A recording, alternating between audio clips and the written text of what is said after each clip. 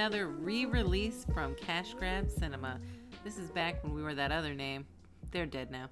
Ooh, so nice to go into the archives. Am I right, Rachel? Oh, gosh, the words you were saying make me feel terrible inside. This is a Twilight episode. Sparkly vampires. That's how you know they're sexy and deadly.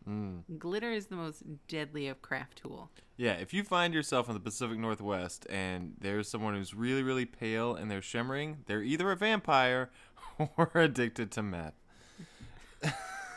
Wow. That was Josh, everyone. I don't think that way about the Pacific Northwest, if I can't even say it correctly. Pacific Northwest. Can we have some Piscetti? Listen, how dare you? How dare you? If you've caught this episode near to the new release date, then you should head over to Twitter at Cash Grab Cinema or Instagram at Cash Grab Cinema, where we are doing 2 different Twilight-themed giveaways. That's correct, ladies and gentlemen. We have 2 amazing items up for grabs. These are Twilight gems. Yeah. So head on over there, get all the rules, and be sure to enter that giveaway, because it is not going to be up there forever, unlike this new re-released episode. Enjoy. Welcome back to Cash Grab Cinema, the podcast that one reviewer describes as not as funny without Trey. That's very, very true. Yeah. It doesn't even cut. It's just facts. Yeah. He's not here, by the way, if you want to go ahead and sign off. Yeah, we would understand. Yeah, we got a cat, and Trey has an allergy, so we have to... Get rid of the cat. Well, yeah, we're going to have to... It'll be... Well, we can't do it right away. We're talking to a guy who is interested in ritual sacrifice. Well, really, we want our kid to form a much closer bond before taking the cat out Old Yeller style. Yeah, it's not going to teach him any life lessons if he's not absolutely destroyed by this. Yeah. I want him to be sadder than when he found out the Mars rover sang happy birthday to itself. We've been gone. And I want to say, like, reasons and excuses that are really legit. They ain't there. Well, I can't speak for Rachel, but I've been backpacking through Eastern Europe. When? Show me some photos. And let me see that Instagram feed. Really trying He's to lying. Find myself. In the dumpster. Went really on a spiritual journey, I guess you would say. Just the whole time, the only thing that was in my mind was delivering a better podcast for you, the devoted Potboiler Cinema listener. So thank you, and you're welcome. You know what? I've decided this is me and Trey. We're just going to cancel this recording. See you next week. It's been a long time coming. Yeah. It's what the people want, or at least that one reviewer. It's true. So, Rachel, what film are we, Well, funny you should ask that as I cut you off before you finish talking. Did you know that we are up and coming on the 10-year anniversary of Twilight the movie? Wow, 10 years. 10 years. What a turbulent decade it's been. It sounds even longer when you say it like that. It has. It's been a decade. You know, it's weird, though. It hasn't felt like a decade. It's felt like easily 25 years. You know what I mean? Or 5 weeks. That's my... This movie's timeless. Right. It's vampiric in its staying power. Yeah, it seems like it's... When you told me we're coming up on the 10-year anniversary, I was surprised that more time hadn't elapsed since this film came out. But I think because I remember it as looking really dated. Right. That's the blue wash you're talking about. Right. This movie grossed $393 million worldwide the year it came out. The number 1 selling DVD in 2009. Let that sink in. It only cost like $30 million to make. Was that the same year as The Departed? And The Departed came out around that time? I am unsure.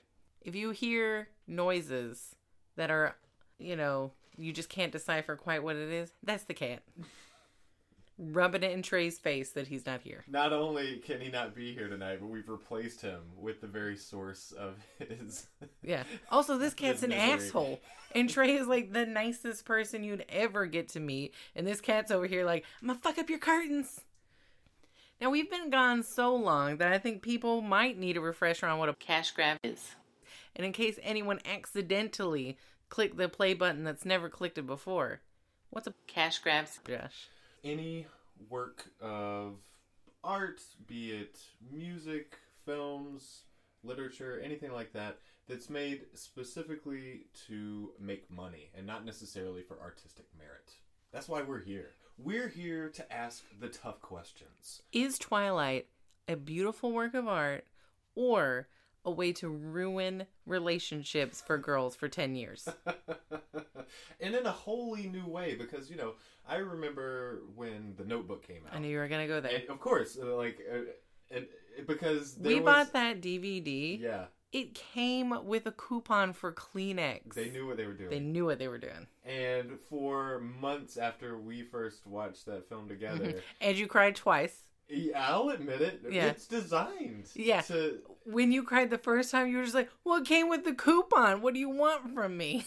I've got a rock solid constitution, an iron gut. I don't throw up or anything like that. But if something that is purposefully not even when he has food poisoning. He just swallows it down. That's right. It just doesn't happen. But something that's specifically designed to make somebody get highly emotional, I will weep like a child every single time. And when he drops his ice cream. And it goes hand in hand. So I might have cried in The Notebook, but producers of The Notebook and fans out there who are just like, yeah, he gets it. I don't get it. It's stupid. It just made me cry. That's all.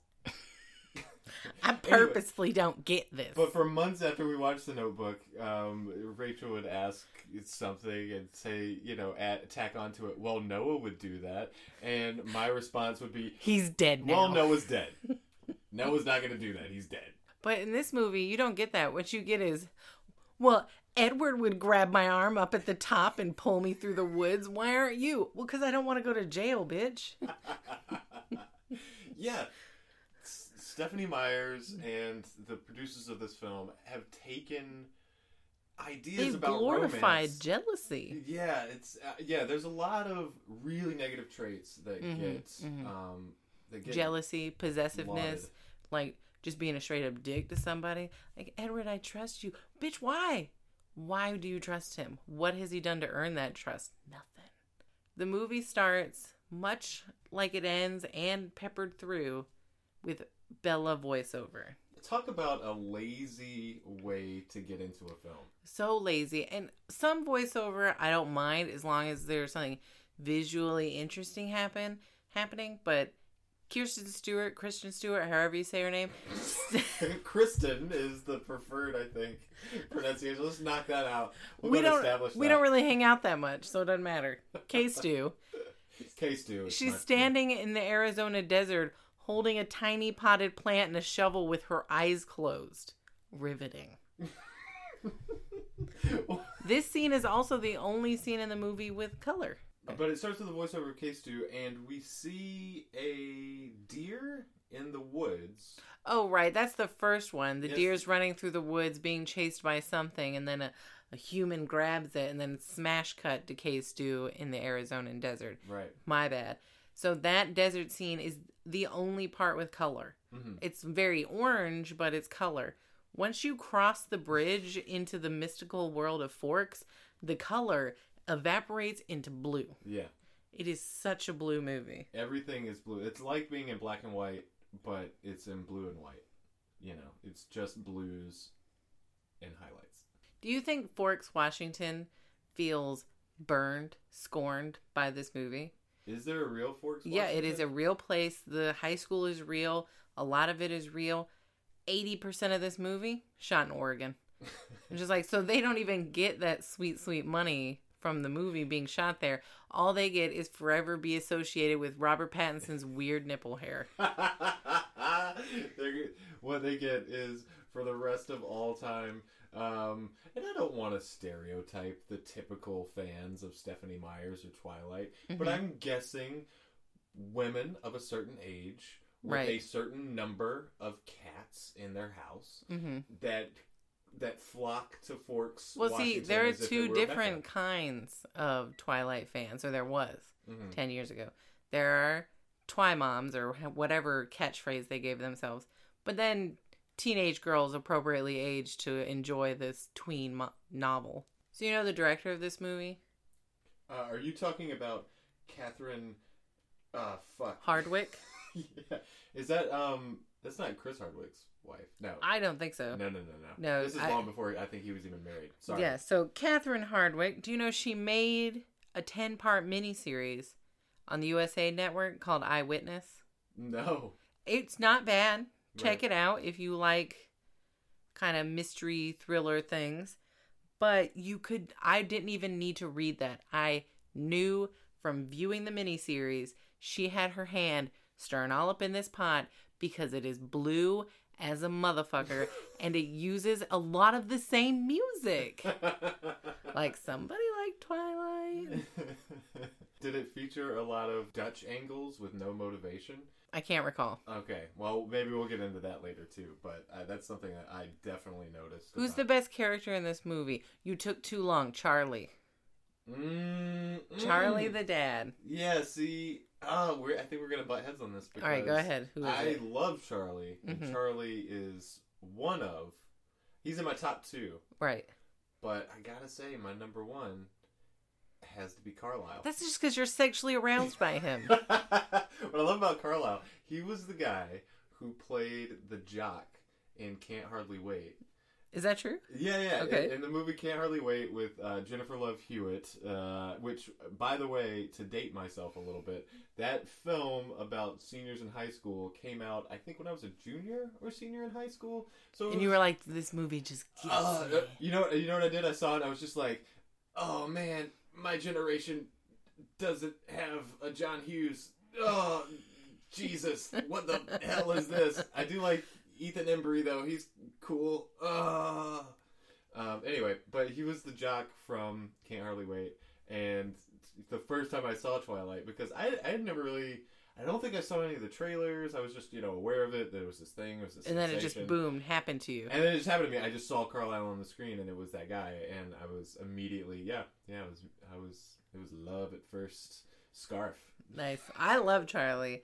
And where you get from Arizona to Charlie's car, all the way to Charlie's house, and for some reason he parks in the front yard, there's clearly a driveway right there. They didn't get the permits. And they get in the house, up the stairs. We're still getting voiceover. Right. So in this whole opening sequence with all the voiceover and everything, Mhm. there's so much exposition that's front-loaded into this film. Like, in the car as they're driving, you hear K-Stu say, like, that's Charlie, he's my dad. He's the police chief of Forks. I mean, we could have gotten that from the fact that he's wearing his sheriff. He's the sheriff. He's wearing his sheriff's uniform. He's driving a police cruiser. We don't need that. No. Obviously, he's your dad, not some weirdo who stole you from the airport, or else we'd be in a Taken movie. Yeah, we'll work that out. We can figure it out. Even the tweens that, It's it's talking down to the audience for sure. Yeah, it's talking down to even a younger audience, because I think a younger audience would have no trouble working that stuff out. Things move very, very quickly. We get all... But at the same time, 2 hours. But then Jacob shows up, finally, with his shirt on. It's disappointing. He kind of looks like, at this stage in the whole saga, that's right, saga, Jacob kind of looks like a hippie version of Eddie Munster. A bit. He's A bit, yeah. His hair looks weird, and it's super long. His giggles at the beginning of the movie, and I actually hate using this phrase, but it is warranted, is the most cringe-inducing giggly sound. It's painful. I can't even do it. It's so bad. Well, the thing is that Taylor Lautner, he's been in another one of the films that we've talked about on Cash Grab Cinema. He was in The Ridiculous Six, of course. Mm-hmm. And I think... He's definitely evolved past reading to some kind of acting.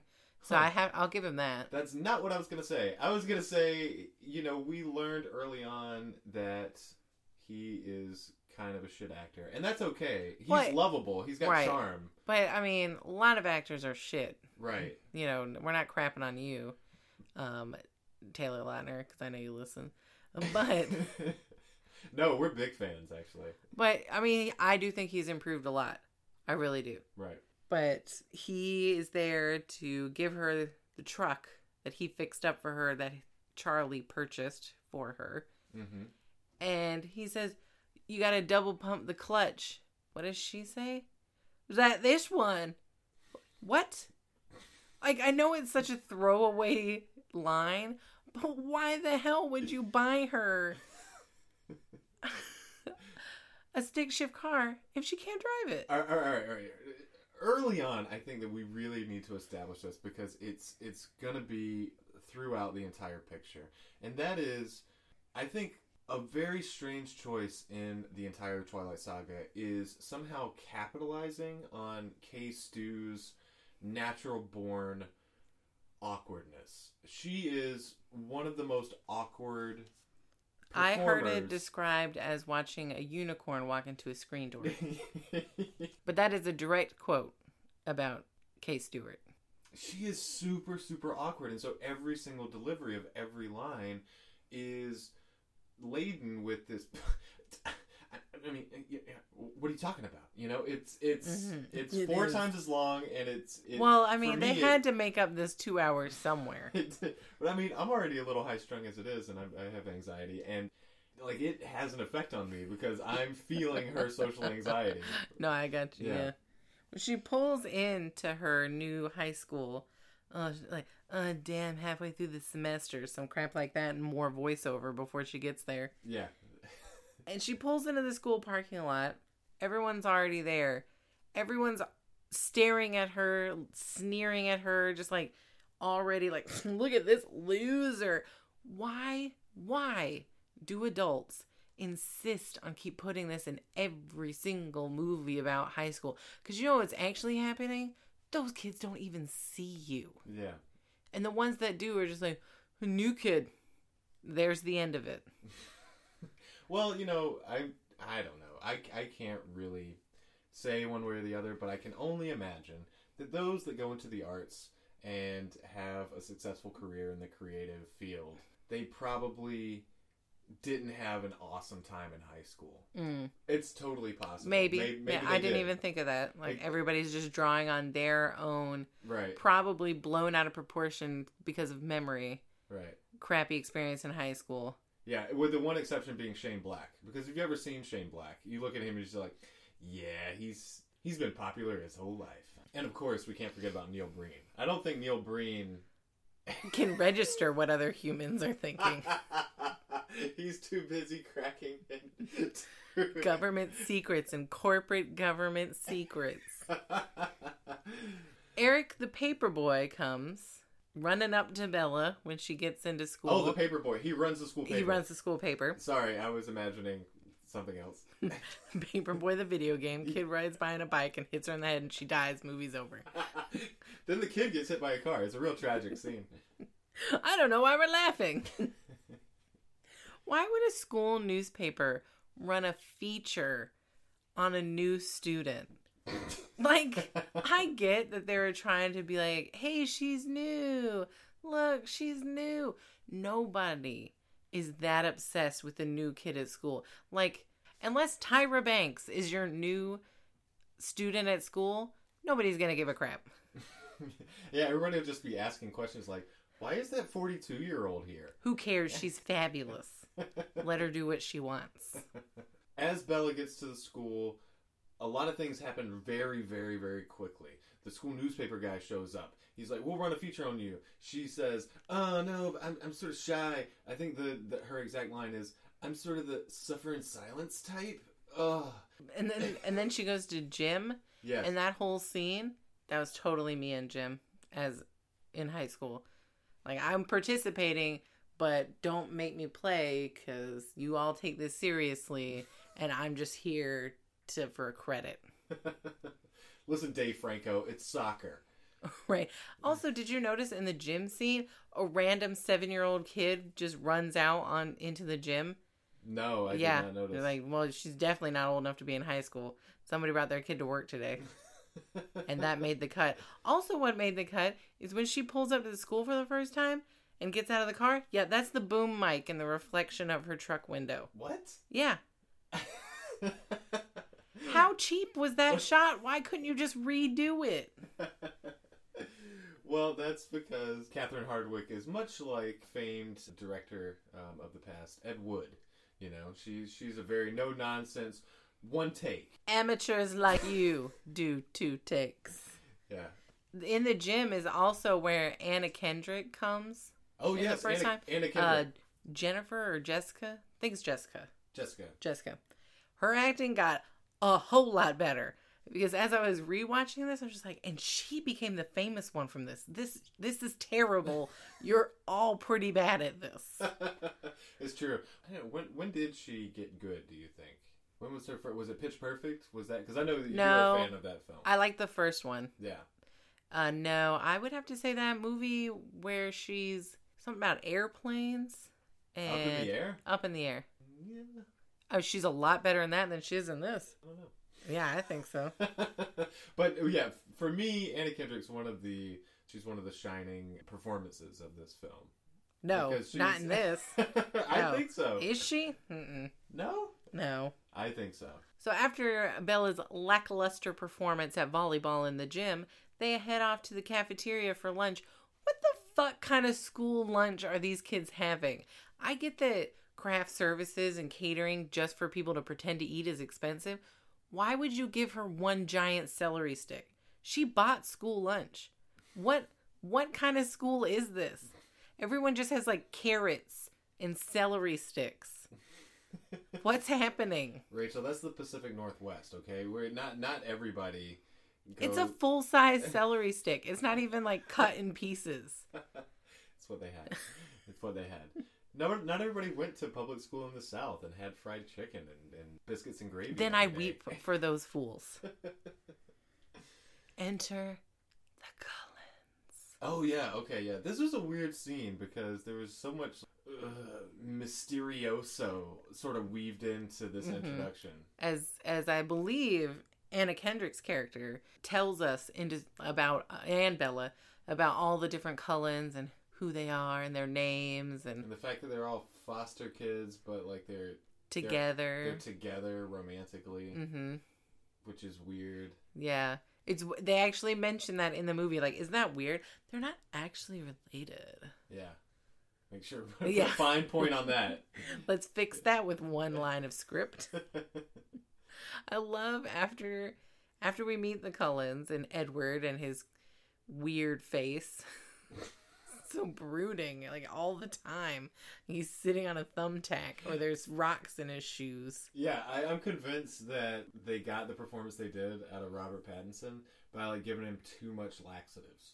You know, so the whole time like he's really fighting What it is on any given day, it's either too many laxatives or Imodium AD. Right. So he's all over the place.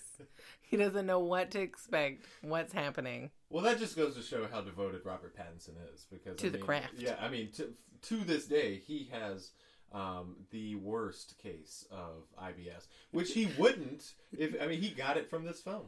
I have IBS. I have IBS. I love when she goes to science class. Yes. The smelly acting. Oh my like, god. Oh god, what's that? It's not subtle at all. What's weird about it is I think it was supposed to play as a somewhat comedic scene, I think. See, I thought it was supposed to play more as a subtle scene. Like, his uncomfortableness by Bella was supposed to be subtle and only she noticed it, and maybe it was in her imagination, but he couldn't pull that off. But they were both so clunky at it that it came off as a comedy scene. That's possible.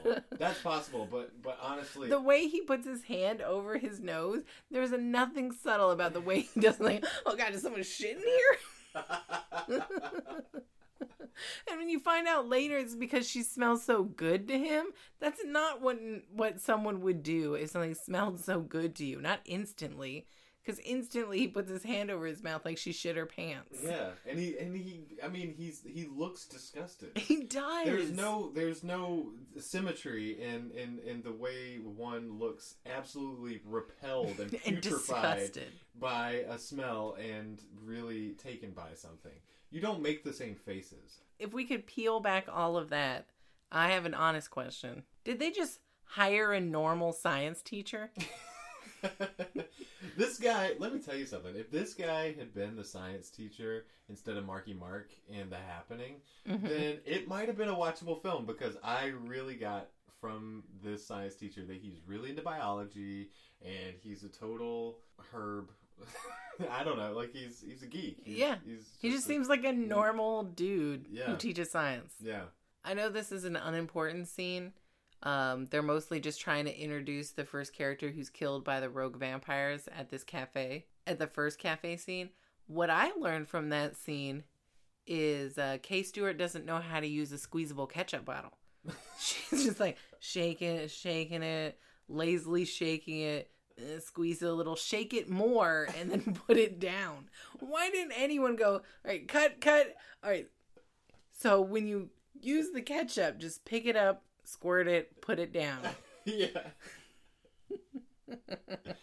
In the biz, we call that prop work. You know what I mean? Somebody should have taken her aside. It's like, hey, Kristen, I see that maybe you're having some trouble with that ketchup. Yeah, I like, I mean, I just never, like, used one before. And they'll say like, oh, okay, well, this is how you do it. She'll be like, thanks. And then she cried for some reason. And then she goes home, talks with her mom on the phone, who's at a car shop for some reason. To ignore that.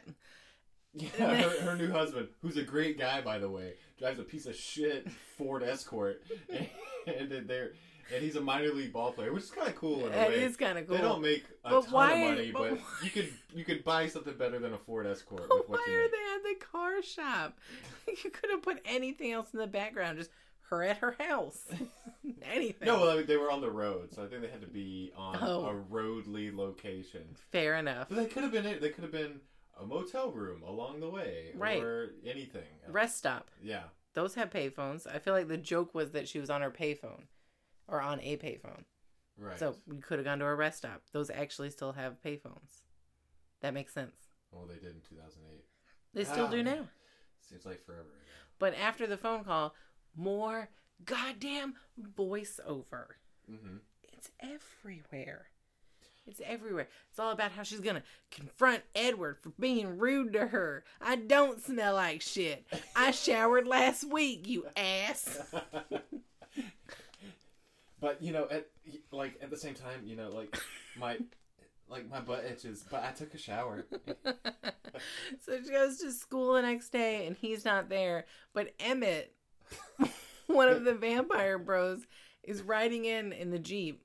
But not in a seat where you normally would be. Standing on top. That's how he does it. Like coming in, standing on top of the Jeep. Because, they're just trying to keep a low profile. Yeah. They don't, Carlisle said, nothing flashy, right? So one's driving a Mercedes, the other's driving a Jeep, and Edward drives... it's a Volvo. Oh, yes, of course. Latin for I roll, the Volvo. And then more bad vampires. They kill Alone. I believe he's at some sort of water purification place. Yeah. Killed there. Very unimportant. Just like, we're bad. Don't forget about us. We're over here. To be fair, though, those scenes were shot really well. Just like the scene with the extras actor yeah. who's running through the water treatment facility. He's great. They should have just gotten him to play one of the normal characters. It was shot really well. It was acted really well. It was great action, great tension, and it lasted all of 25 seconds. Yeah. It's done. And then the next day, as Bella's leaving for school, she slips and falls on ice. It's definitely just raining. Slips and falls on ice.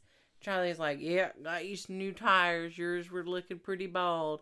And she's just like, yeah. Why do they have such a fucking shitty relationship. What did that add to the movie? She is a terrible daughter to him. So dismissive. In one scene, he's trying to talk to her like, you know, your mom seems a lot happier now because she's with this new guy.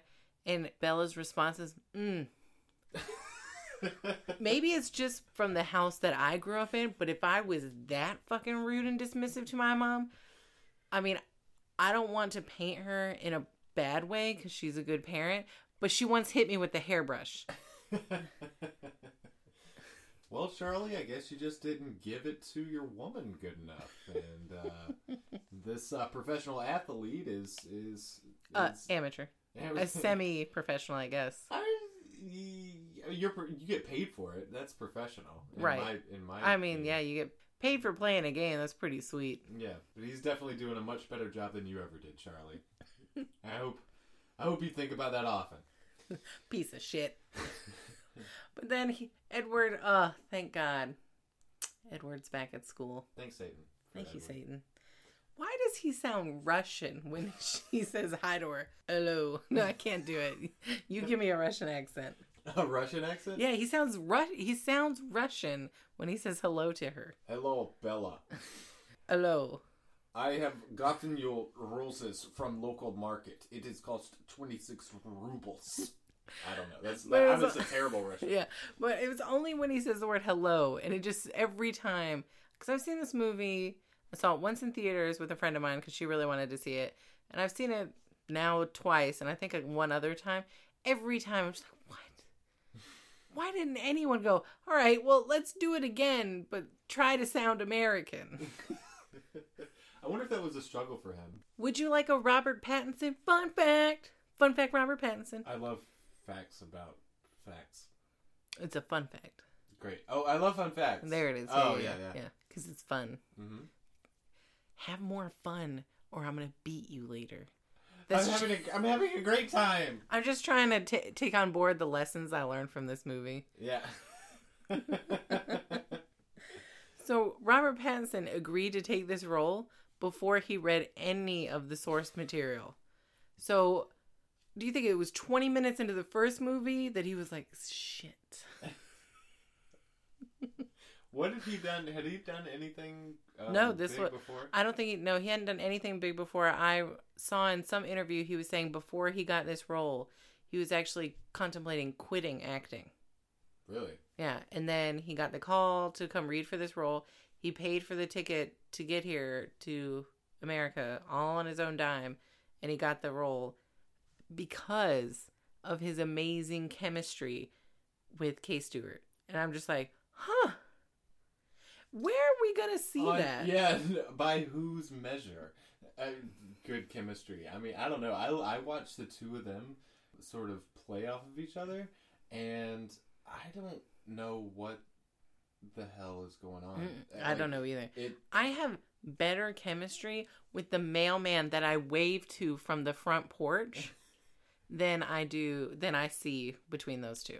I saw better chemistry between Natalie Portman and Hayden Christensen in the prequels. Ooh. Yeah. No, seriously, I really did. I had a better time believing that they were actually a romantically involved couple. At least friends.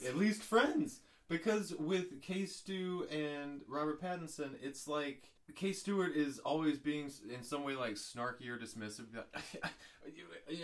Where were you? What's up? And then Robert Pattinson's always being like way too intense and overbearing. So overbearing.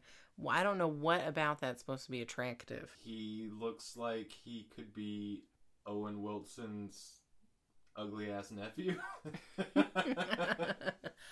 Not that Owen Wilson's attractive. He's not. I love you, Owen But Wilson. at least he seems nice and like fun. Yeah. I don't know why, but it has always bothered me the way the microscope scrapes across the table as they push it back and forth. What is that adding to the scene? It is so distracting.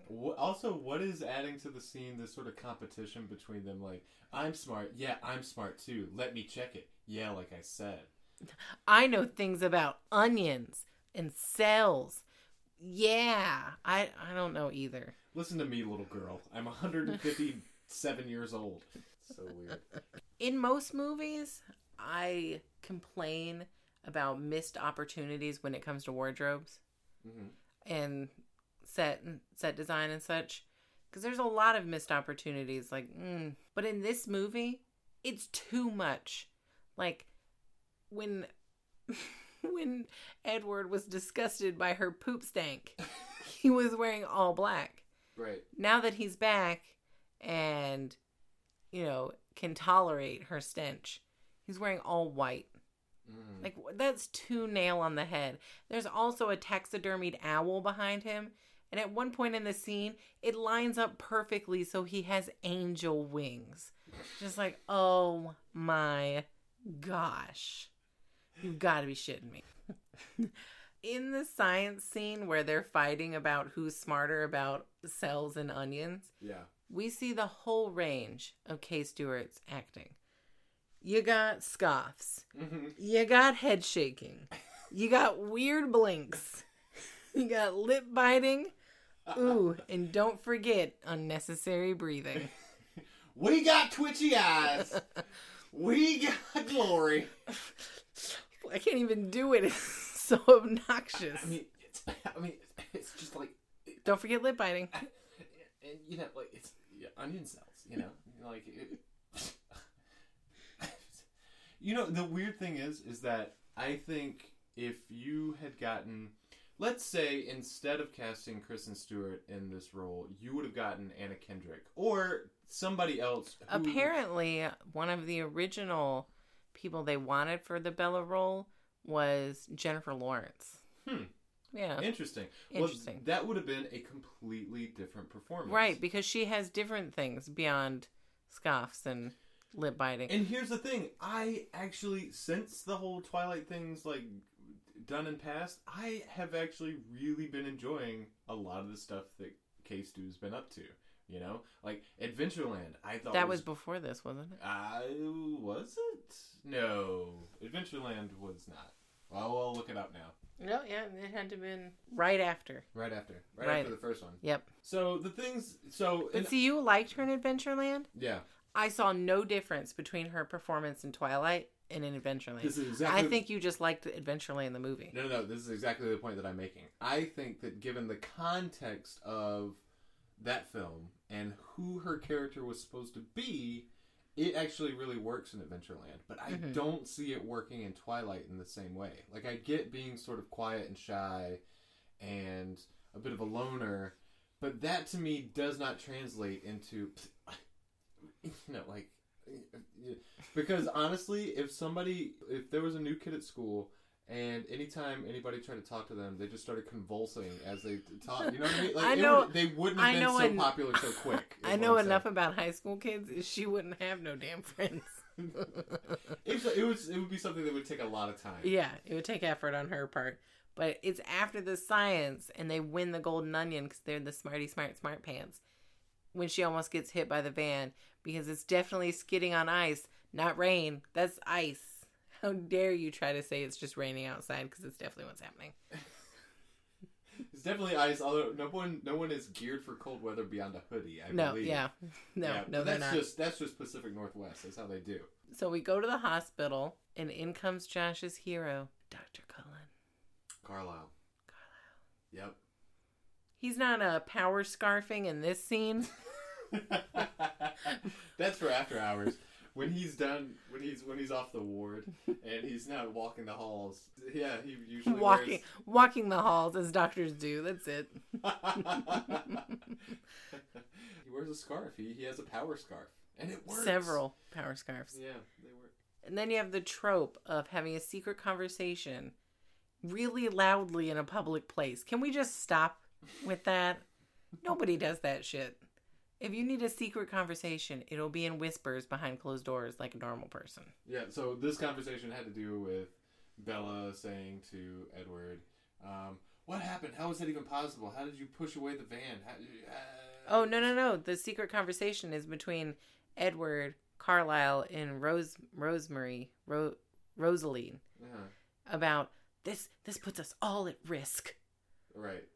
And then there's another secret conversation with Edward and Bella. No problem. I have watched this movie, and it's burned into my brain. Right. Josh fell asleep at the 45-minute mark.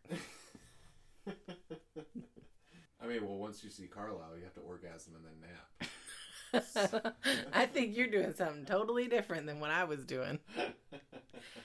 No girl, I want to be clear, super clear, to anyone out there who has seen Twilight and taken those lessons on board. No girl wants you to sneak up in her damn room and watch her sleep, you fucking freak, Edward. What the hell? I think it says a lot about Stephenie Meyer.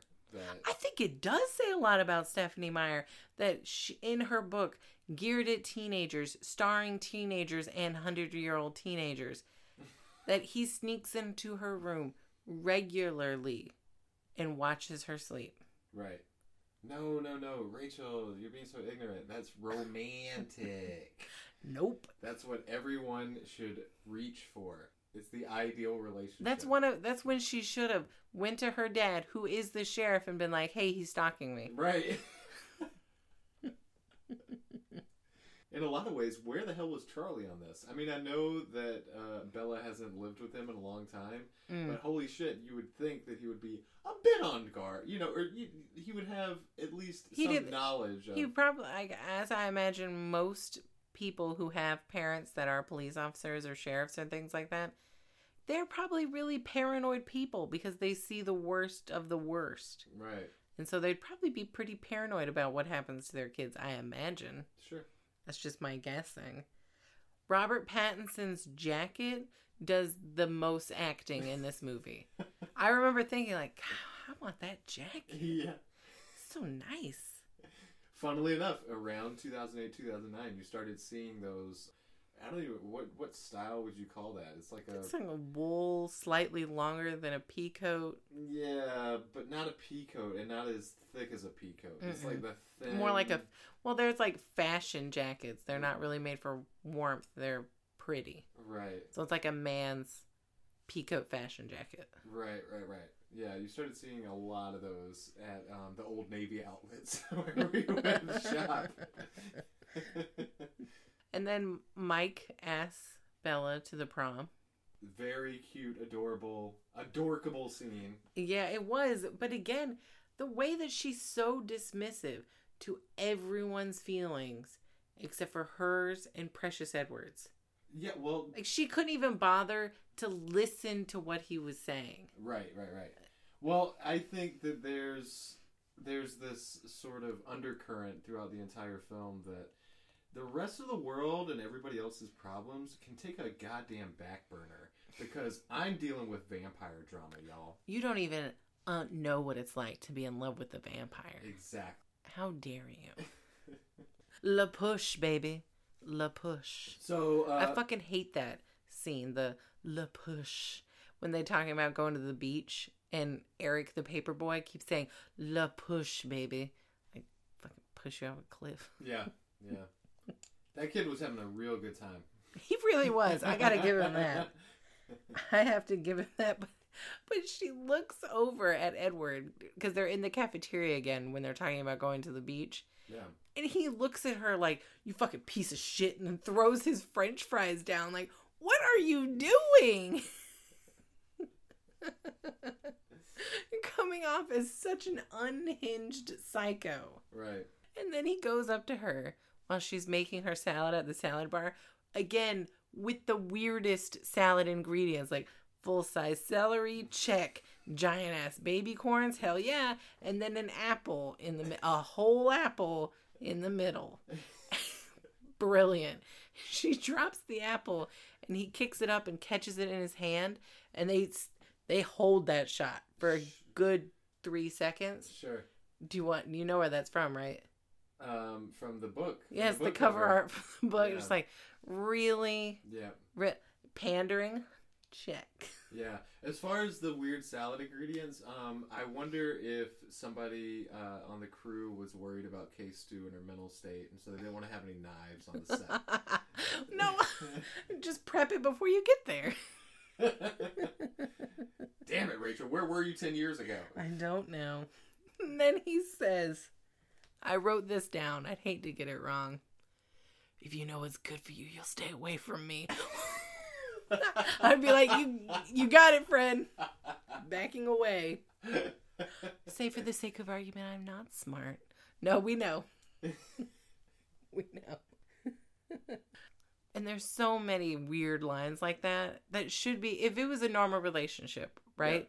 Yeah. And somebody says that to you, male, female, in between, I don't care. If somebody says that to you, then stay away from them. Right. Cue the guy from Get Out. Get out. Get out. Get out. Yeah, exactly. Get out of that relationship. These are negative traits. And actually, wasn't there some sort of, I believe there was some sort of academic article about, like, I have heard red flags. Yeah, I have heard, and I don't know if this is true, but I have heard that the Twilight series meets a lot of the criteria for a domestic abuse relationship, according to some domestic abuse website. Because, you know, a lot of abuse is emotional. Right, sure, yeah. Yeah, and apparently Twilight checks a lot of those boxes. It can be emotional. Smelly. I just wanted to confront him. Say, like, what's your problem? I'm Kristen Stewart. Then we go to the beach. It's still blue. It's still blue. At no point does the color tone that is, change in this movie. Yeah. Never during the dramatics, never during the happy, even when they're at the beach, the day, the night. What time is it? Don't know. The mountains are situated in a particular way, so you never see sunset from Forks, Washington. Well, that sounds depressing. It's just kind of like gloomy daytime and night. Everyone's got those artificial sun lamps in their house. But Jacob's there at the beach because the beach is on the Kulyu. I don't know if I'm saying that right. On the reservation. Mm-hmm. That's the beach they went to. So Jacob's there with a couple of his friends, and then one of them, oh so suddenly, Dutch Angle says, "The Cullens don't come here." Oh shit, dog! They got some beef. What's going on? Is this like a Sharks and Jets West Side Story? You got feuding houses? Shakespeare? Is that it? The Cullens don't come here. And so Bella asked Jacob, "What did your friend mean when he said the Cullens don't come here?" "Oh, you caught that, did you?" Yes, Jacob. God dang, everyone caught that. Did I hear that perfectly articulated line? Mm-hmm. Pretty sure we all did. You caught that, huh? So I can't tell when they're walking on the beach. Is she flirting with Jacob or having some sort of attack? You never know with Case 2. She always keeps you guessing. They bought a defibrillator on the second day because the medic was just like, I don't know what's happening. I'm very uncomfortable. We got the defibrillator. We got EpiPens. Just in case. Who knows? Most of the budget was spent on a helicopter on standby. Always running. Yeah. He tells her the story that his people are descended from wolves. Mm-hmm. And that supposedly the Cullens come from a rival tribe. So we get a little explanation, or Bella does. We already know because we're not idiots. Right. A rival tribe of wolves? Of his people. Oh, right. Yeah. Oh, that's right. But Jacob's like just sort of putting it into those terms. He's just telling a story that he heard. He doesn't even believe it. Right. It's just a story that he heard growing up. And then the guy who played Santa when Bella was little, you met him in the cafe. Gotcha. He's at the boathouse. And then we finally get our first glimpse at the Bad Vamps. Mm-hmm. James, Victoria, and Laurent, I believe is the third one. Yep. Yeah. He's looking good. Let's just... Oh, yeah. Laurent? The dude with the long hair. Yes. He's amazing. He's handsome. Yeah. Too bad he's not in it more, but... He wears like a vest and no shirt, right? Yes, he does. Yeah. I mean, that in itself says everything. It does. Yeah. Because if you have the confidence to do that, and you do it, and you genuinely do, like, objectively look good, who cares? It makes people think, like, about anything else. Should get a vest. Well, he is sadly eaten by the Bad Vamps. Mm-hmm. happened? Ain't gonna be playing Santa Claus no more. Sorry, kids. Sorry, kids. Christmas is canceled here in Forks. This right here, I think, sums up who Kay Stewart is as well as Bella as a person. She is using the internet to find a book and a bookstore near to her where she can purchase said book from a brick and mortar store. That's right. You are interneting wrong. Like, you can see the Google search. She scrolls past the first 5 hits that say, like, oh, do you want to know more about these stories? No? You want a book? Cool. Here, get this. I think there was a lot of confusion about her character. And I think there was a lot of... So, like, I don't think that Kristen Stewart is blameless for how this role turned out. But again, no. I think there was a lot of confusion about who she was supposed to be. Was she supposed to be a sort of literal interpretation of the character in the book? Was she supposed to be... Well, if she was supposed to be a literal interpretation of Bella in the book, she did a bad job. Right. Was this peppered by, or was this some way changed by the success of the film Juno, right? Where you had this sort of indie, creative type young woman, I don't know. I don't know where it came from. Because I feel like you're trying to say, was she supposed to be a manic pixie dream girl? Yeah. But she's not. No. She doesn't fit that trope at all. She's just her whole separate own entity. I think we've stumbled across something really interesting here, because... What's that? Maybe this is a sign that the manic pixie dream girl trope is gone. Like, we don't have it anymore. Well, we do, but it is fading out. Right. I do think it is fading out. I mean, once Zooey Deschanel dies, I mean, that's going to be it. Jesus Christ, that got dark. And then Bella, Anna Kendrick's character, Jessica, and then the other one. I can't remember her name. Anna Kendrick, I think she pronounces it. We don't hang out. We're not friends. Sorry. Who cares how I say it? I said it Anna before. Anyway, I was trying to correct. So they go prom shopping in, luckily, the adjacent town with this bookstore with the books she needs. How else is she going to get this printed information? It ain't going to be in Forks. Forks has a population of 3,206 or something. Well, and it's definitely not going to be on Google Books. Don't look there. You certainly can't view PDFs from the comfort of your own home. Mm-mm. No. No way to do that. No. So they go prom dress shopping.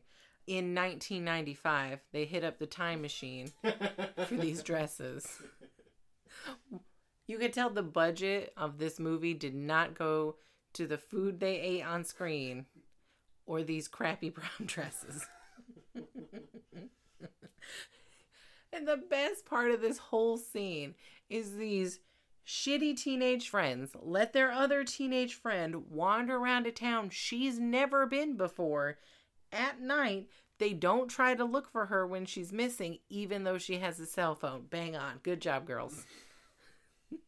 When your friend definitely dies, it'll be your fault. Did you sense a tinge of jealousy from Anna Kendrick toward Bella? No. They're supposed to be like friends. Yeah, I see. Maybe she wanted her to die. Maybe she thought it's better this way. It's a better. Kindness. Not only do I get rid of the competition, but I can use my grieving over her death. I thought it more of like, she's just tired of trying to interpret what all those scoffs mean. We give out my scoff translator. She says she's constipated. Again. Yikes. After she buys her book, who hands over money at a store? I'm nitpicky, I know. Who hands over money at a store the way Bella gives this guy who runs the bookstore the money? And basically, like, she wadded it up, still put it in his hand, like, there you go, take that wad, and then leaves.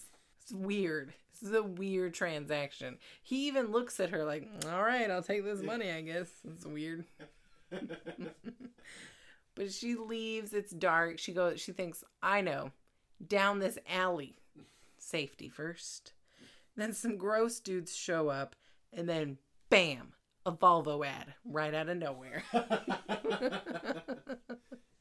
And Edward comes to save the day. He does, with his eyes. All he does is, like, glare them glare them down, and one of the characters, one of the extras, is like, "Oh God, whoa, ooh." Holy shit! Did someone just open the Ark of the Covenant? I've never been stared at like this. Ooh, so scary. Abe Simpson. I'm gonna give him the frowning of a lifetime. And I just want to be perfectly clear. Anyone who drives how Edward Cullen drives in this movie is a garbage human. He's got no regard for you in the car for him. And I really felt like this added to the whole notion of really shitty partners. Like, if someone drives like that and you're in the car with them, break up with them immediately. Yeah, they don't care about your well-being. No, they don't care about yours. They don't care about anyone else's around them. Distract me before I go back there and kill those guys. You don't even know what they were thinking. This is my exaggerated Edward.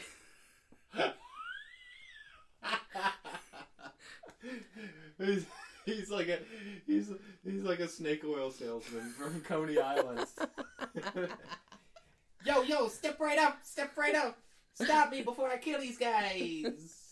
He takes her to the restaurant where she was supposed to be meeting her friends. I love the name of the restaurant. Did you catch it? No, what was it? Bloated Toad.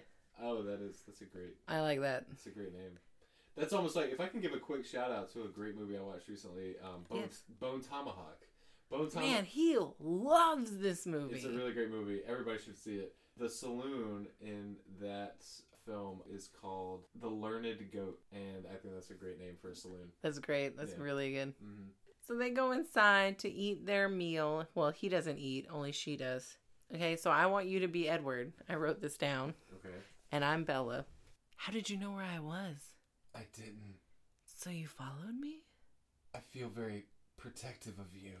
Okay, again, that's where you get up, you leave, and you tell your sheriff dad that your boyfriend is a psycho, and you need witness protection. That's true. You know, it's funny. A lot of if you took out the supernatural elements of this film, it's basically a lot of the plot points of the movie Fear with Reese Witherspoon and Marky Mark. If you haven't seen it, it's like boyfriend goes crazy. Yeah. Basically, that's the plot. Yeah. If you took out the supernatural of this movie, it would be a Lifetime movie. And she would be dead at the end. And it was worrying for me how quickly and easily Bella accepts, like, oh, you read minds. Cool. Not even going to bat an eye at that. I don't think you're crazy at all.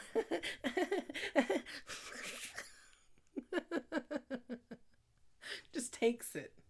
And who would want that in a partner? I'm sorry. I mean... Oh, well, remember, he can read everyone's mind except hers. Oh, is that right? Yeah. Oh, does he say that? Yeah. God damn, this movie. When do we get to the baseball game? Can we skip ahead? Okay, all right, let's go. They go on a date. She goes to meet the family, right? No. Shit. They go on that dinner date. They drive home. She accidentally... Do they drive in the Volvo? Oh, the Volvo? The Volvo. Ooh. Yeah. I believe that was an XC90. And they drive home in the Volvo, and she says, I'm warm enough, and goes to turn... No, first of all, people don't talk like that. They would just turn it off. You don't need to speech. And they accidentally touch hands, and his hands are cold. Cold hands, warm heart? That's what I always heard. And they go past the police station. They see there's a ruckus. They pull over, and they find out the guy died. She goes in to see Charlie. He gives her some mace. Make your old man feel better. She goes home. He's a class act. I mean, yeah, he is. Salt of the earth. I love Charlie. He's no Carlisle, but I love Charlie. How dare you? He's better. But she goes home and uses the book that she purchased and almost got molested for. Skims it super fast. Finds a one phrase, cold ones. Puts the book down, and what does she do? Uses the goddamn internet like she should have done in the beginning. We could have skipped 30 minutes or 20 minutes of this movie. It was all part of her arc, Rachel. It was that Act 1 book arc that everybody was really needed. about. We, the audience, needed to see her struggle to find out. So she goes to school the next day, wanders past him. They're in some sort of like courtyard at the school. Everyone's out there, and they just wander up into the woods. He follows her. At no point does any of the students go, hey, where you guys going? Hey. Guys, we'll run a feature about it. Guys. They go up in the woods, and that's when you get the infamous, say it out loud. Vampire. And during that scene, so many swooping pans. Yeah. Like swoop, shoo, shoo, shoo. Yeah. It's so many, so unnecessary. It takes way longer than it should. And I know they're trying to make it dramatic, like, she finally knows. But the way she... I mean, it's like... You're like a vampire? That would be more fitting. The fast running special effects. I have a note here. I'm going to use that term loosely. Special. Yeah, I mean, I get it that this is the first part of a saga, and even Harry Potter. Like, the first Harry Potter, oh, yeah. the budget was low. Yeah. Were than the other ones, you could tell. Definitely. But like, the stair moving in the first Harry Potter, that's actually a practical effect.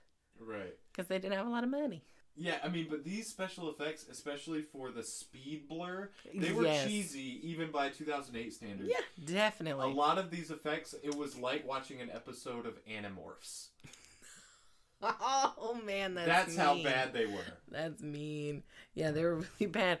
But do they make up for it when they give his glittery skin its own jingle?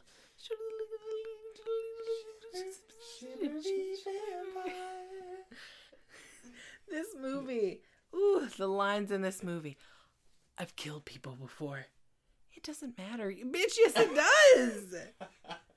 In a different context, you know what I mean? This should have been played out totally differently. You're my own personal brand of heroin. Jeez. You can't say that. I'm going to break you to a house and steal some stereo equipment for you. I mean, I really do think that this movie and movies like it, 50 Shades of Grey, which is actually born out of a fanfic of this movie. Mm-hmm. And not just the movies, the source materials, and there's other ones too that are in this same vein.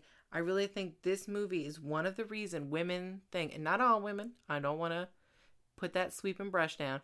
Some women and men think that jealousy and possessive boyfriends and girlfriends is cute. That shit ain't cute. That will get you on a Lifetime movie, and not for a good reason, because, you know, there aren't good Lifetime movies. So way to go, Stephenie Meyer. Thanks for inflicting unknown harm to countless women everywhere. Yeah. Preach. Thanks. That's you're doing the Lord's work. That's known Mormon, Stephenie Meyer.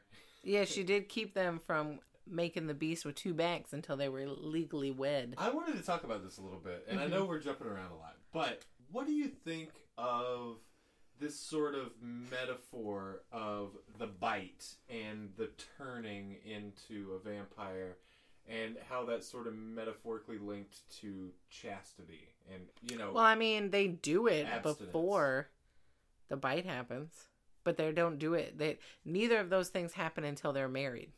Right. So... And she's safely 18. Yeah. Correct. I think so. Because Yeah, when this starts, she's 17. Yeah, yeah. And even though Edward is like over 100 years old, it's totally not weird because he looks like he's age appropriate, even though he's a filthy, filthy, filthy man. Right. Yeah. I mean, just say it. Pedophile. But I mean, to be fair, he couldn't find anyone his own age unless it was another vampire. Right. Yeah. If he found a mortal woman that was as old as he was, I mean, he'd be it's a corpse at that point.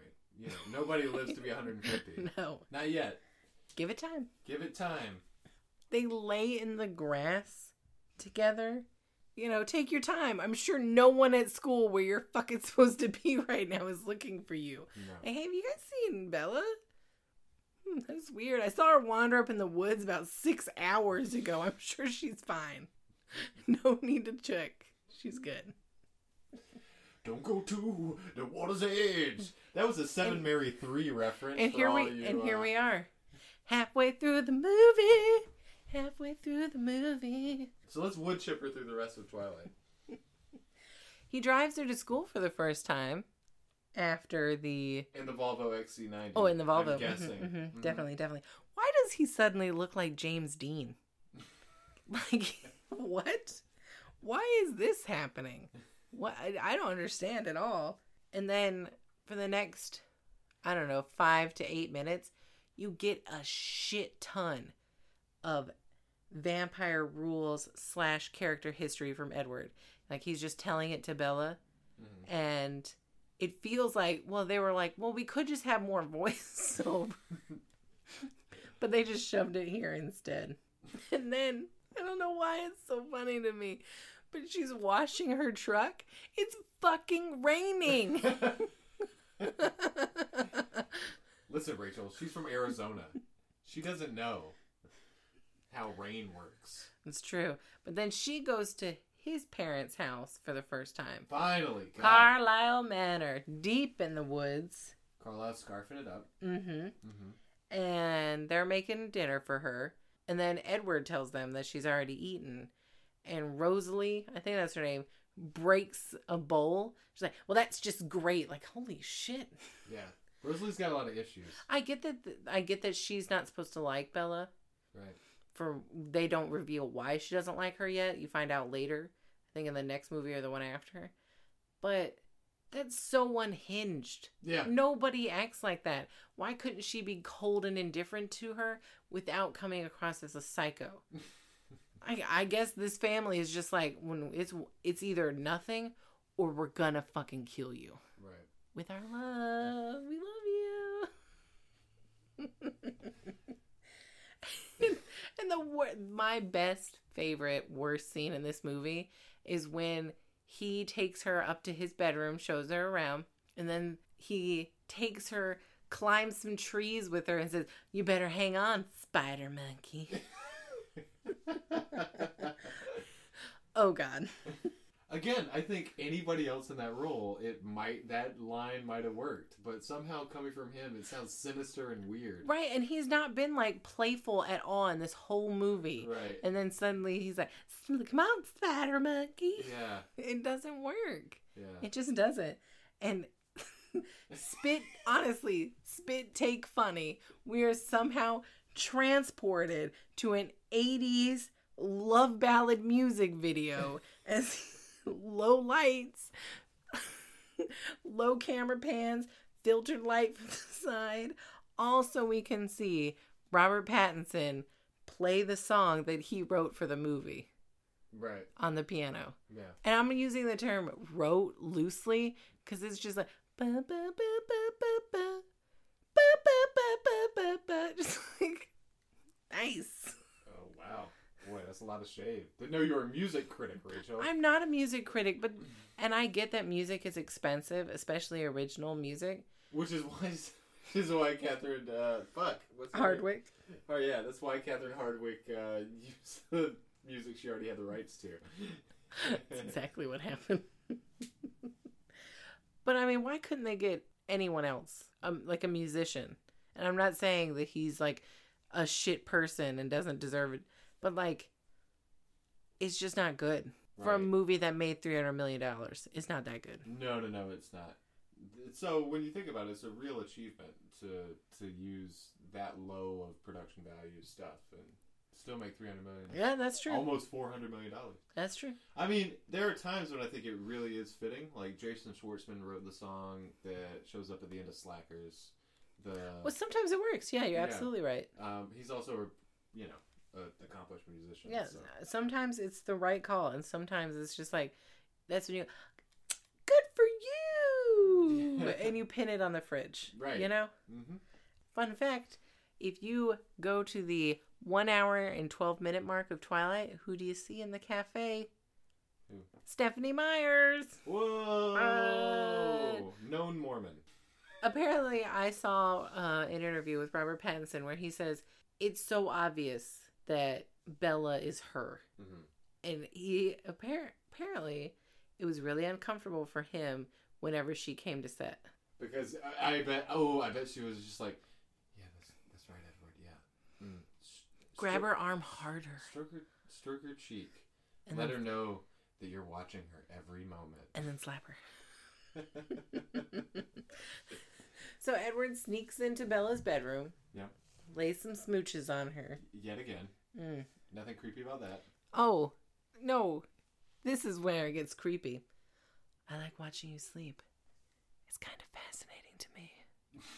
And she just accepts it. Accepts that he has said this. And she's fine with it. What's weird is she seems like she's set up to be this really self-conscious, sort of like awkward turtle type. And if you have social anxiety at all, you're not cool with that. You know what I mean? You're not cool with somebody physically standing there and watching you sleep. Right. They made her so weak. Yeah. It's annoying. Which is weird because, again, going back to the beginning when we're sort of setting her up and she's meeting her lifelong friends from the high school, and she's doing all this stuff, and they're introducing the Cullens, and she said, oh my god, there's Edward, he's like so dreamy, and like, don't even try it with him because like he's just out of your league or whatever. Well, she said out of everyone's league, but right, yeah, and she's like, yeah, I wasn't even thinking about it. But then she immediately turns around and just like, I have to lock eyes with him. Right, and it's not even subtle. It's like all the way around her back, look at him. Exactly. So you have this character that could have been not just another boy crazy teenage girl, but then you sort of made her that anyway. Right. Yeah. And could you make her any more thirsty for him? I don't think so. Also, Josh, baseball game time. Yes, finally. Okay. Baseball game time. Josh's been waiting so patiently. They have matching outfits, which I think is adorable. That's Carlisle. He runs a very tight ship. Oh, sorry. He doesn't like the word ship. Brothel. And then the bad vampires come, and they want to play baseball too. Yeah. But they smell deliciously stanky Bella in the field. And then they have a hiss-off. They sure do. I wonder how much of that was practical in camera, because it shouldn't have been. It sounds so dumb. Josh, hiss off with me. Yeah. I mean, we just sound... Burrito, get in on this. He looks angry at me. No, he went back to sleep. Yeah. Exactly. That's how threatening. That's how threatening a human hiss off is. Yawn inducing. Exactly. Says one burrito. Or laughing inducing. Like, it's just hilarious. I think the most interesting thing about this whole scene is that somehow, is the fact that vampires, or at least this region of vampires, are really into baseball. So much so that they sort of have, they have amateur leagues. Right. Where they play baseball together. Right. That was interesting, definitely. But they have to run away from the bad vampires because they want Bella. He takes her home, and she fake breaks up with him. And then just the icing on the cake of what a shitty child she is. She's just like, I have to leave right now. Living with you sucks and teenage angst. But then at the same time, I'm just like, she is your minor child. You're the adult. Also a fucking sheriff. Just don't let her leave. Like, the end of the movie would be him saying, go to your room. And then she would. Yeah. I mean, Charlie's got handcuffs. You know what I mean? He could put her under arrest. Right, yeah, exactly. But no, he just leaves. And she's driving down the road crying? It's hard to know. It's hard to know with Case 2. Does she cry? Does she sort of if she gets emotional enough, do sort of like dark ghost butterflies sort of fall out of her eyes and whisk away? Well, they fly away. Yeah, they fly away. Who knows? Who knows? She doesn't either. How many goddamn times can you say the phrase, tear apart the body, rip it into pieces and burn it? Because I'll tell you, in this movie, it's like 5 in 20 minutes. Well, they don't want anybody to not know when the fight is over. Laurent has informed them that James is like the best tracker he's ever seen in his 300 years. He's lethal. Don't underestimate him. Then why does he fall for their ridiculous ruse of wearing Bella's clothes and running through the woods? What kind of escape plan is that? Oh, I'll know. We'll run through the woods when cars exist. But he does. He follows that trail happily until he smells that it's not her. It's ridiculous. But the smell he does when he realizes it's not her, like...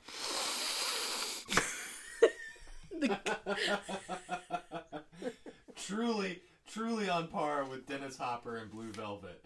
And the ooh, I'm slutty. Yeah. He watched that movie the day before to get into character. He did. I don't hate that guy, actually. Me neither. Yeah, he's okay. He's very camp, and I like it. Yeah, he brings the right level of camp. He really does. Like, I feel like Laurent, he was good as well. Yeah. Because his part was minimal, and he was supposed to be serious, so it worked.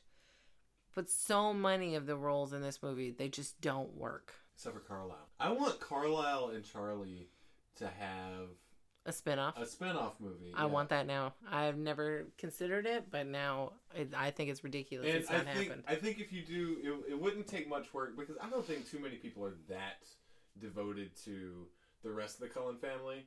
I don't think anymore. So I think you could easily explain away everybody else. Like, oh, they're off, Edward and Bella and everybody else, they're off happy somewhere else. But now we're in New Orleans, the Big Easy.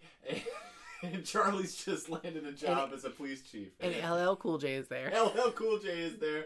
And he brings on Carlisle as his coroner to help solve his mysteries. Oh my God. You know what? Just everyone disregard those things we just said. We got to go write some stuff down. Yeah, we can't give that away for free. Alice sees the ballet studio in her visions. Right. And the one from a video, right? Her visions work like you have to make a choice for her to say. That's how they explained it. Right. So she sees choices happening. Right. So he would have... It makes me think that the James character made the choice to go to a ballet studio at some point. James calls Bella from her mom's home phone number and gets her to leave them and come to the ballet studio because he has her mom. And she just leaves out of the lobby, and they're like 5 feet away. Why doesn't Alice have a vision seeing her make this decision? It feels like a plot hole.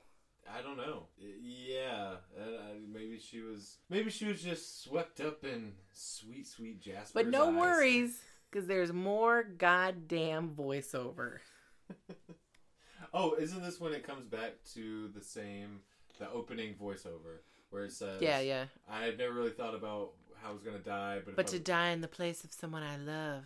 Right. Like, no, Which, when you hear that in the opening voiceover and you know vaguely what the film is about, then you say, oh, the beginning she's going to sacrifice herself for Edward or something. Mm-hmm. But then you realize it's for her mom. So James never had her mom. It's an old home movie that he stole. He said. Oh!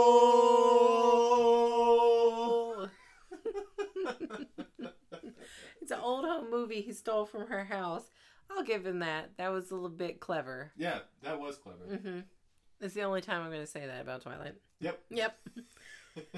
But the venue he picked for his murdering thing, of Bella, he might as well have said, I like to watch myself while I eat. Like, pulled his shirt up and looked at his abs.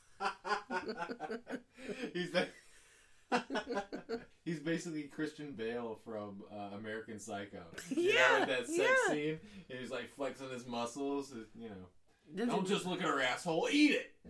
That's exactly what it was. But she maces him. Yeah. Nobody told... No. Yeah, I like that. Good old-fashioned human mace. The vampire has no defense against that. Yeah. But he magic jumps over her as she tries to run away, says some crap, videotapes her, and then breaks her leg. It's pretty nasty sound. Mm-hmm. Give it up to that Foley artist. But then Edward's there to save the day. Oh, thank goodness, because he's faster than the rest of the people in his family, but not as strong. And then the lamest vampire fight that has ever been put to film unfolds before your eyes. And I'm even including Vampire Academy. This shit is terrible. Yeah. And it's so short. It consists of like 4 hits. Yeah. Yeah. And then at one point, Edward looks up at him and goes, "Rah!" And Carlisle, sweet power scarf and Carlisle, comes over and says, "Remember who you are, son." What the hell does that even mean? I don't know. Remember who you are as a vampire that's having a fight with another vampire, but not really having a fight anymore because at this point the fight's over. It ends in a very anticlimactic way. It's so, yes. And the rest of the family just comes along, holds James's arms and shit while Alice jumps on his shoulders and rips his head off. And then they burn the body. Because you have to rip it in pieces and burn the bodies. You have to rip it in pieces and burn the body. I mean, that's how you get rid of a vampire. Mm-hmm, yeah. You rip it in pieces and burn the body. Did you rip it in pieces? Did you burn the body? I burned the body. Did you rip it in pieces? Oh, Marmalade. Kay Stewart's cross-eyed pain face. Why was a hard cut not called at that moment? Like, take 5. This was the very first scene they shot for the movie. It's to be fair to Kay Stewart, it is hard for her to do pain acting when all of her acting looks like she's in pain. Okay? It's very true. But this was the first scene they shot for this movie. Yeah. Why did nobody just put a stop to it? Just like, you know what? Never mind. Yeah, I think our work here is done. Let's strike the set. Rip the body apart. Burn the pieces. Yeah. So she wakes up in the hospital. Oh no, I missed the most important part of that whole fight. Yeah, dude. When Edward sucks the poison out of Bella. He's got to make a choice. To let her turn. Or suck the poison out. But if he does... What if he can't stop? He doesn't know if he can stop. Remember who you are, son. But she's like his heroine. So yeah, he's sucking the blood out of the holes that James put in. Because if he bites her again, that just puts in more poison, right? Let's try to limbo through these plot holes. So he just sucks out. Just wood chipper through it, right there. There it is. So he just uses those holes like straws and sucks the poison out. Doesn't kill her miraculously or sadly, depending on how you want to look at it. She wakes up in the hospital. I know, nitpicky again on my part. Why did they not tape the oxygen tubes down like they do in a normal hospital? They're like, oh, they're all up on her eyes and she can't blink right? That looks good. Don't change it. No. Well, I think there was some backstory to that. Apparently, Kristen Stewart had a very awkward, proactive commercial scheduled. So, her Is skin... that true? No. Damn it, Josh. That skin had to be tip-top. And translucent with its whiteness. And then her mom is there to tell her the story about what happened. Like, oh, baby, don't you remember? You fell down 2 flights of stairs and went through a window. Who in their right goddamn mind would believe that story? No one is that unlucky. And if you are, go buy some lottery tickets for someone else as a gift and they'll win. Especially with this whole new sketchy relationship between their daughter and this mystery fellow. Oh yeah, she met this guy, he's kind of weird, they have a lot of fights, they're sort of on again, off again, whatever, he seems sort of unhinged. By the way, she fell down 2 flights of stairs and went through a window. Totally natural. Oh, and that black eye, she hit a doorknob. Yeah. That happens. You couldn't really see it because she was wearing sunglasses. She looks so cool. Lifetime movie. Edward's hair gets crazier and bigger as the movie, he looks more and more unhinged. And he says something about, you should just go to Jacksonville with your mom. Stay away from me. Would you like to read the Kristen Stewart lines? I would love to read the Kristen Stewart lines. But we can't be apart. You can't leave me. You made me doubt. Undercut my confidence is too much. I'm not my own person anymore. I might have added some things. But that's basically how it reads. You get the gist.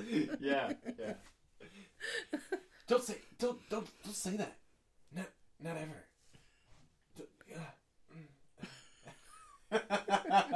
I love Kristen Stewart. I love her so very much. Well, then they go to the prom. Mm-hmm. And then best part of the prom is when when Jacob slides out of the woods like, There's some interesting set design for that shot in particular, because there was somebody took the time to really carefully put some beams of light coming through in the background. Yeah. As if to say, here's her savior. Maybe? I don't know. It's weird. If I may, I made a note here that says, they spared every expense on the prom. Yeah, they did. Now, I get it. I actually give them points for not over-decorating the prom or making the prom more glitzy and glamorous than this tiny town's high school could afford. I appreciate that. Right. Because a lot of movies But they could have hired like 10 more extras. It would have looked more like the prom. It would have looked more authentic, because a real prom has an army of, like 20 psychos doing all this arts and crafts stuff. So it's like littered with stuff. Right. I was one of those psychos. Careful now. Exactly, yeah. So like proms are like, they're a very busy affair. There's a lot of decorations everywhere. Yeah. They're not expensive. You know what I know for a fact? There is not nearly enough balloons for this to be a high school prom. Because you know what's cheap? Balloons.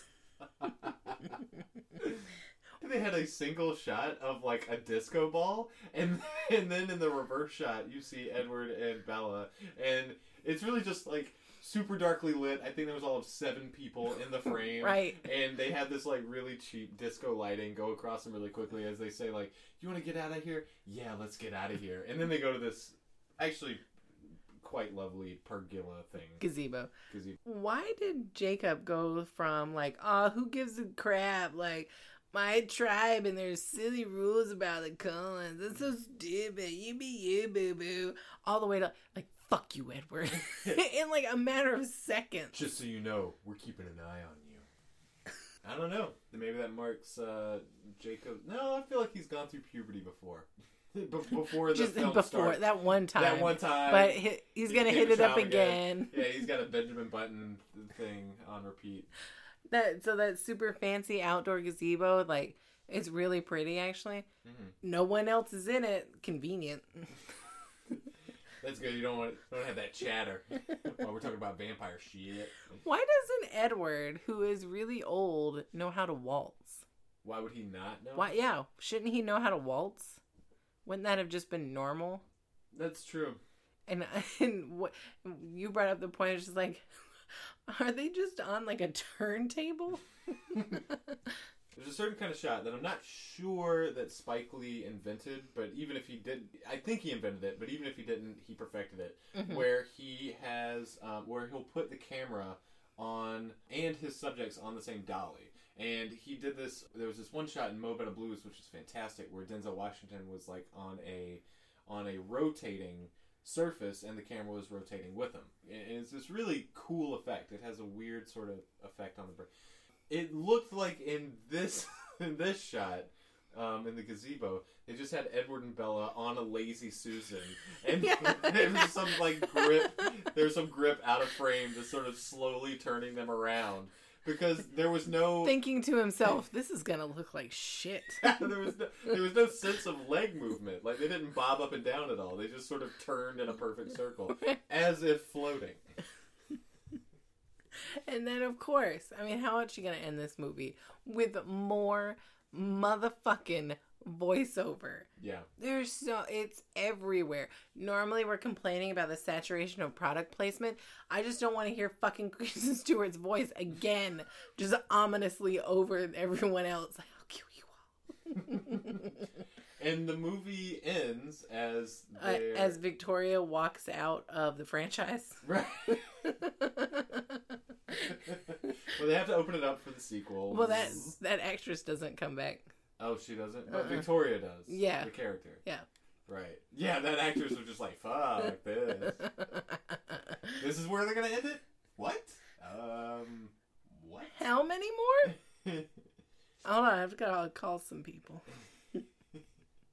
Yeah, I'm sorry. You know what? I got a quilt I need to finish. I don't think I can do this. And then I do believe that How It Should Have Ended, the YouTube channel, really sums up the Twilight ending the best. Mm-hmm. Here comes the mumbling music. Mumble, mumble, Twilight mumble, yeah. Rachel, don't sing any more of that. We don't have the clearance rights. So, Jesus, that took forever. So did the movie. I know, it did. It was a real slow burn. But at the same time, it's like this slow burn anxiety attack. You know, like, honestly, from K-Stu and Edward and everything else that's going on, it just seems like everything is needlessly amped up. Yes. There's unnecessary tension throughout. I get it. You're talking about, like, vampires and there's all this stuff going on. That you could be killed. He's going to come for you. But even in the moments when people are supposed to be having a good time and taking it easy and being cool, there's still this really weird tension and, like, unexplained Dutch angles. It's so weird. There's a lot of Dutch angles. There's a lot. And sorry, for anybody who doesn't know, Dutch angles, they're usually used in film to indicate that the world is askew. Something's out of whack. Something's wrong. Yeah. You can't... Something bad or scary. You can't use it for every sixth shot, you know? It just doesn't work that way. That's all I got, Josh. The whole time, every time I see a Dutch angle, I'll be like, whatever's the matter? What's wrong? What's about to happen? Oh, nothing? Great. Whew! That was a close one. So, now that we've gotten here, now that we've gone through all the voiceover, is this movie a cash grab? In your opinion, Josh, what are you thinking? A cash grab? Or not?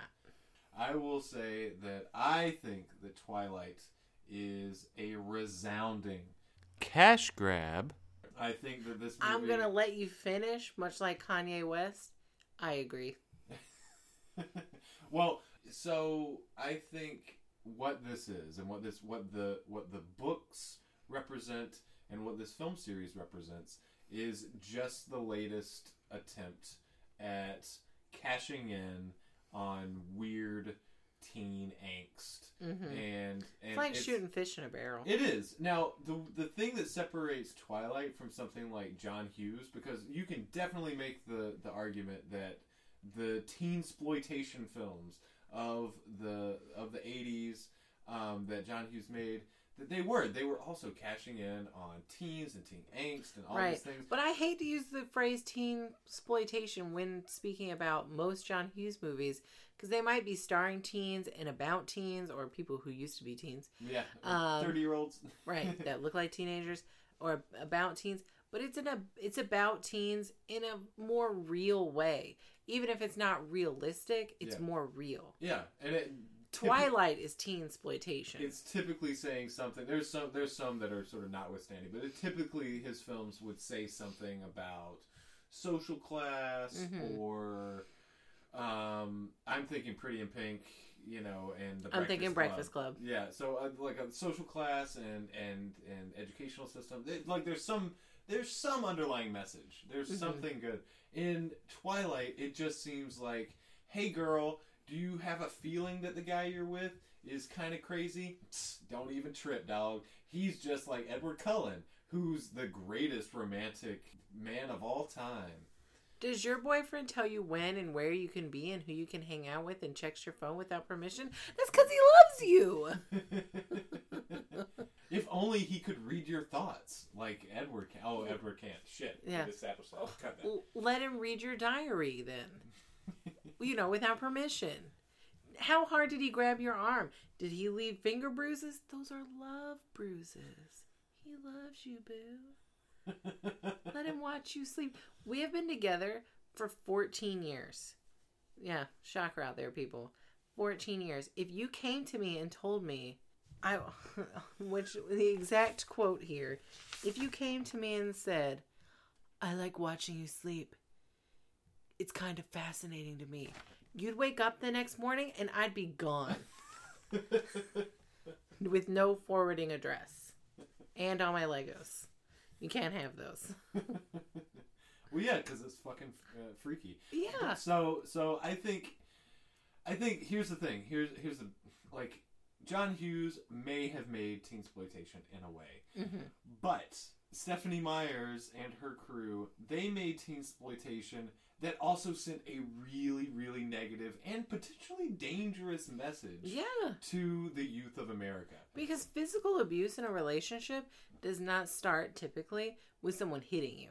Right. It starts with them saying stuff like, I need you near me. I need to know what you're doing. If you don't text me where you are at all times, I worry. Like, that's how... I called all the hospitals. You weren't in any of them.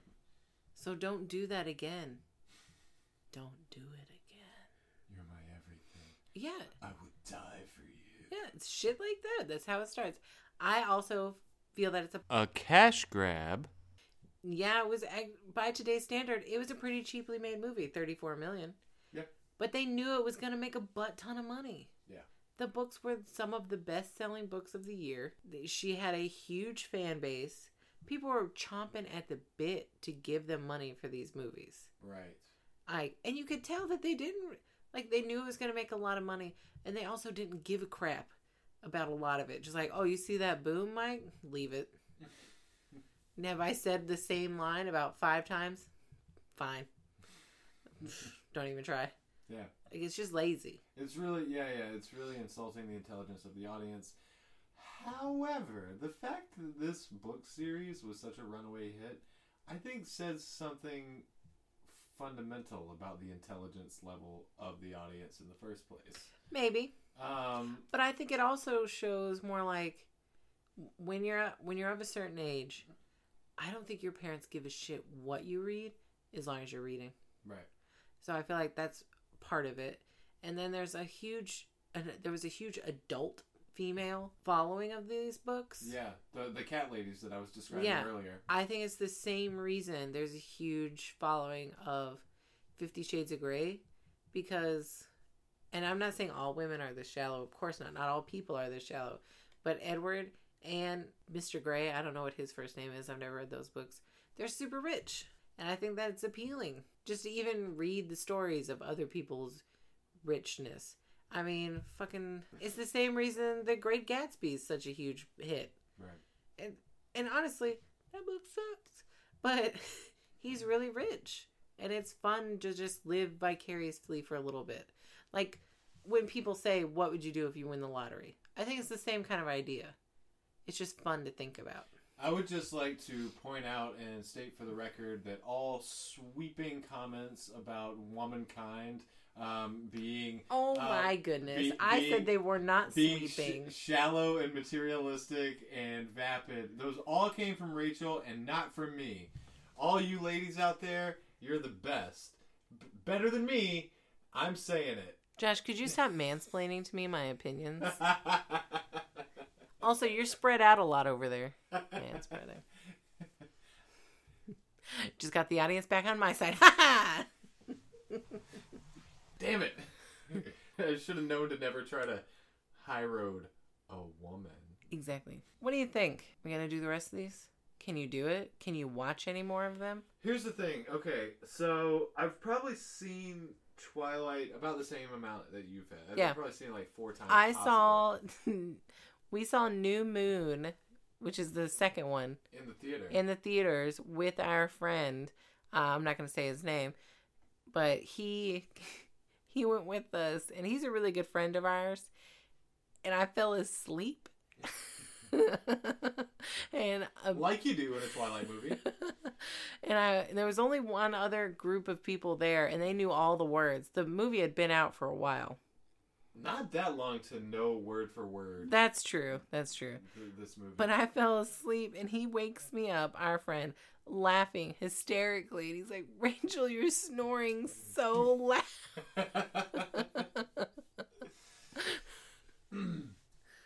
So I might have to give that one a rewatch. Well, here's the thing. I've seen the first one more than the others, but I do vaguely remember the other films. And here's the thing.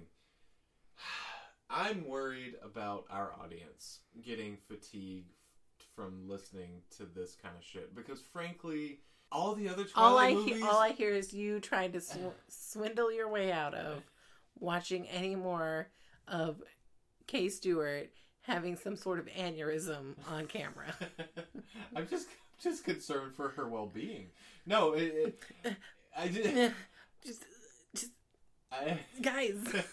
I feel like it's going to be really tedious because basically it's the exact same movie over and over with slight plot changes throughout. So what happens in New Moon? Right? I don't remember. The Cullens start to they're going to go out of town for a while for her safety, right? And because of that, that's when, because I do want to swindle out of doing the rest of Twilight because this is painful. Good. I'm glad that you can admit that. But yeah, this was painful. The other ones were going to be more painful. Then strap into the pain train. So I'd rather not do it. Well, we'll see. We'll leave it up in the air. What do you think, Burrito? That's our cat's name, Burrito. He says do it. We're going to figure out a way to get Trey back on the air because that's, what the people demand. Yeah. We'll see what we can do. Kill the cat, I guess. But then the dander will still be everywhere, and we'll have a dead cat body to deal with, so. And do you know where a pet cemetery is? I know of a... No. Wink, wink. The pet cemetery? Yeah, I do. Okay, good. Mm-hmm. So, Twilight. That's a cash grab. Two count. A cash grab. This week. Yeah. And normally I try to find something redeeming, some quality about the movie that's really worth holding up. And that hue of blue will make you real depressed quick. So if you're looking for, just downtime, just a sad moment, there's that. Yeah. Or if you're... Robert Pattinson's jacket. Mm-hmm. If you're feeling a little chilly, pop on one of those Carlisle power scarves. There it is, yeah. I do it every day. Get that Robert Pattinson coat, get that Carlisle power scarf, get it in blue, and you'll have the 3 best things about this movie and without even watching it. So that's been another episode of Cash Grab Cinema. I'm Rachel. I'm Josh. Thank you so much for joining us. Please make sure that you follow us on Twitter at Cash Grab Cinema. Make sure you follow our Instagram at Cash Grab Cinema. Our Snapchat. We don't have that. Our WhatsApp. We don't have that. Our Alta Vista.